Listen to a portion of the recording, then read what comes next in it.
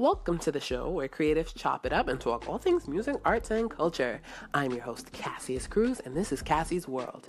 In today's episode, we'll cover why young creatives should be starting businesses in 2018 and what we can learn from Kanye West's questionable Twitter tirade. Next week, Monday, I'll be launching my Patreon page. Patreon allows you guys to donate as little as $5 a month to your favorite creatives to help them keep producing quality content, whether it be music, podcasts, videos, or anything. Personally, I like to think of this as you guys getting to be my record label. So you guys get to help me fund things like music videos, tour travel, and all that good artist stuff, and get sweet exclusive rewards for it. I'm very excited to start this as it'll help me keep everything, including this show, running in great quality. We'll get more into this next week, but make sure you guys are following me on all my socials so you don't miss a beat. That's at Cruel Cassius on Twitter and Instagram. Let's get into today's show. Welcome to Cassie's World. So, as you guys know, my new gold accessory boutique, The Midas Prince, officially launched earlier this week, which accounts for why I've pushed this week's episode to Friday. I've had a fantastic launch, and I cannot express how grateful I am to have this opportunity as a young Black person to own a business. You know, that's large in today's social climate, and I think that more creatives should be starting their own businesses. Just, to give ourselves the freedom from record labels and bigger entities, because when they come to us and they say, here's the deal, take it or leave it, we as young artists can say, you're asking me for my brand and following. You're going to have to make this worth my while. And it's harder to do that when you don't have your own streams of income, because they can offer you peanuts and it'll still be better than what you had. And on the other hand, I think it allows us to simply fund our own projects and our own lives without being at the mercy of, the monarchy. We can create quality content, that rivals that of other professional artists. And that was my goal when stepping into this venture into fashion. Of course, I'm passionate about fashion, but everything that I do is connected. So when I decided to start up The Midas Prince, it was with the premise that I could build it into a mostly passive stream of income that would afford me the freedom to grow my music career and do the things that it requires, like traveling and hiring people, etc., etc. So right now, I'm doing all the legwork myself and handling all the logistics, from choosing products, pricing, and managing the site, to fulfilling orders, to filling out tax forms and handling customer service, which is pretty time consuming.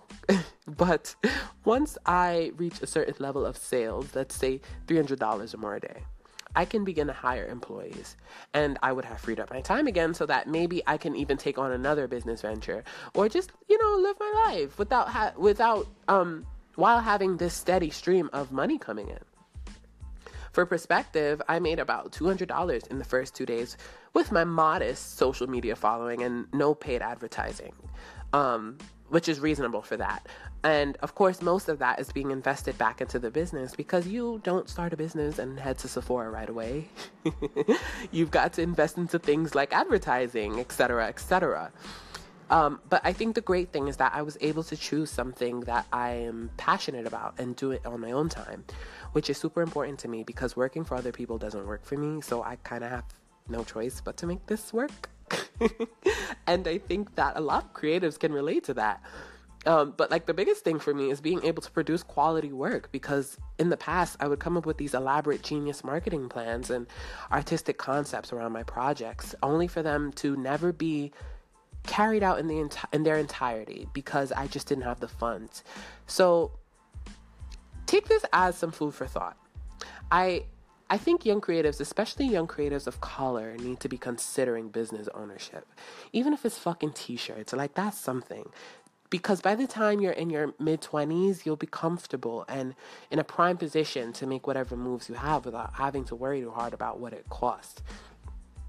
And of course, when I say all of this, I mean multiple streams of income, because I think this world is kind of set up for a lot of it depending on how you look at it, is set up for like employee people, right? So everything is kind of, especially when you're young, everything's geared toward getting a job. And I think that for artists, we don't really have a blueprint for how we are going to survive without having to feed into that. And the cold, honest truth about it is that really a lot of people don't even want to do that, even the people who are doing it. And I'm one of those people who don't want to do that. So I'm utilizing my resources to adapt this world to me and to make it work for me. So that means, having the Midas Prints, having Patreon, my streaming royalties from my music, which of course that should be the main thing because I'm a musician. All these different things, it will continue growing. But the key is that as artists and creative people, we usually have more time on our hands and we have more flexible schedules than people who are at a 9-to-5 every day who can't really sit down and fulfill orders on Shopify, all day, unless it's on the weekends, So I think we have this advantage, and a lot of our advantages aren't pointed out, but I think we have this advantage where we can really make these moves and strive and have, be kind of like an octopus with multiple things juggling at once, within reason. Yeah, so, when Jay-Z said financial freedom, my only hope, I truly, truly felt that. So that's where my mind is at. And I think that you guys should kind of have your mind in that vicinity also as young artists. I think it's really important that we make this work for ourselves, So, think about it. Let me know. I really would like to hear what you guys, ideas you guys have for yourselves or things like that, even if I can offer my advice, because I am also learning, but those things that I'm learning, I am more than happy to share them. So yeah, we can talk about it. Cruel Cassius on Twitter and IG.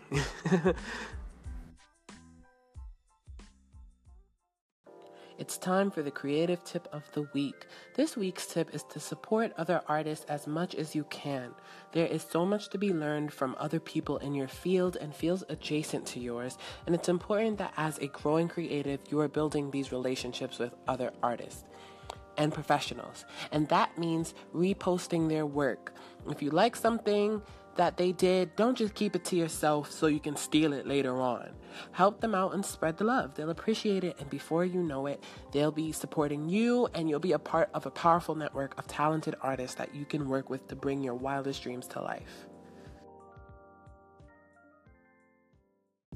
So I was kind of reluctant to address Kanye West on this week's episode for multiple reasons, but I was asked to, and I ultimately decided that it would be a teachable moment. And I think that's what we do here at Cassie's World. We take these cultural happenings and make a lesson out of them.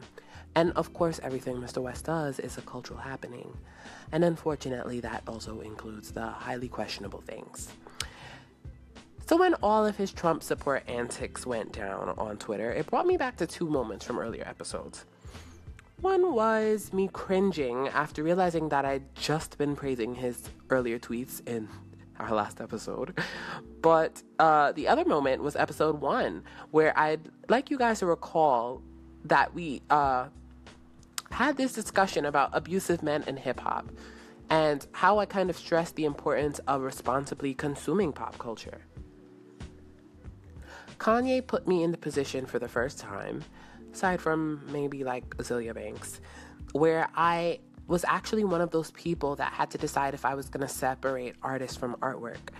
And, luckily, most of my faves are unproblematic, and I have excellent taste in people and things in general. But I ultimately decided that wasn't the move. Separating artists from art, that is. I can't separate artists from art because that is literally not a thing. An artist's work is an extension of them as a person, and in today's ultra-connected world, supporting any of their work is supporting them, and it leads straight back to them. I streaming Kanye West's music and typing his name on social media bring him coins and give him more resources to spew this socially irresponsible rhetoric, and I'm not okay with that. It pains me, but this world is bigger It pains a lot of people, but this world is bigger than Kanye, and people out here are really being affected by the ripple effect of his words and the words of those he endorses. So I have to shun him. If I have to shun him to do my part in silencing him, I will do so. I am only one drop in the ocean, but if enough of us drops get in formation, we can surely divert the current away from loudmouths with poorly thought out, half-baked opinions like Kanye West and Donald Trump. So on a human and artistic level, I still love Kanye West with all my little art whole heart. But this is the last time you'll hear me make mention of him till he gets it together. Now, let's take the flip side of this. What I just had to do is something that as a creative, you should never be putting your fans in the position of doing. Of course, everyone's moral code is different, and pleasing everyone is impossible, and art is not here to make you comfortable. But at least you should be making the effort to not alienate a great chunk of your supporters. Free thinking is beautiful. It's such a beautiful thing. Such a beautiful thing. And not something to be taken for granted. But free thinking contradicts itself when free thinking is used to support those who oppress others. You see how that works? Lots of assholes out here, especially men, enjoy using this free-thinking defense when supporting oppressors. So yes, while it may be true that they deserve and reserve the freedom to support whoever they like, that does not mean that we have to deal with it. And that doesn't mean that we have to give our coins to them or our energy. And we reserve the right to stop their bag, frankly. And as creatives, if you know what's good for you, don't be that guy, because that guy never lasts. Hold yourself accountable. Read, learn, make steps to gain broader perspectives on things, and I promise it'll positively impact both your art and the people who support it. You should want to add value to the lives of those who support you, because if not, I'm sorry, I have an ambulance passing by my place of residence. But listen, if you are not trying to add value to the lives of people who support you and you don't care about that, then don't put your music on SoundCloud. Don't put it on Tidal. Don't put that video on YouTube. Keep it to yourself. Right? That's the end of my spiel there. Do the right thing, blood. You're gonna thank yourself later, okay? Alright.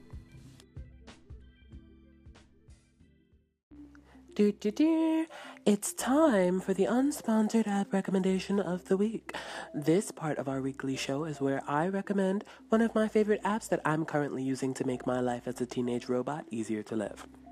This week's app recommendation is Acorns. For those of you that are interested in investing but don't really have a very large sum of money to put in, there's Acorns, a micro-investing app that operates by automatically investing the spare change from your everyday purchases into stocks and bonds of your choosing so that you can be an investor without most of the work while you live your career, go to school, or work. Passive streams of income, folks. Passive streams of income. Check it out. It's available in the App Store for iOS and Amazon.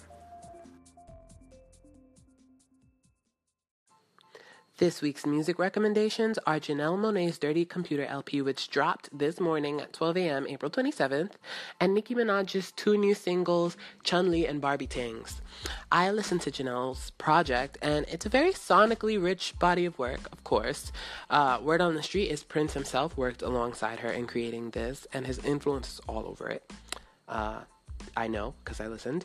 And for me, it really got good around like the middle, with the Let's Get Screwed track featuring Zoe Kravitz. I do miss her colorful interludes and overtures from the previous albums, but she's made up for that by releasing the project alongside a 45-minute film of the same title. So check it out. My favorite tracks are Django Jane. I Like That is really, I Like That. The Pharrell-assisted I Got the Juice and Don't Judge Me. The love of my life, Nicki Minaj, also made a historic jump on the Billboard charts this tracking week with her cutthroat single Chun-Li. She jumped from number 92 all the way to number 10, which marks the biggest chart jump in Hot 100 history since Katy Perry's Roar in 2013. So keep Shazamming and keep streaming it, because in this house, we support Black women.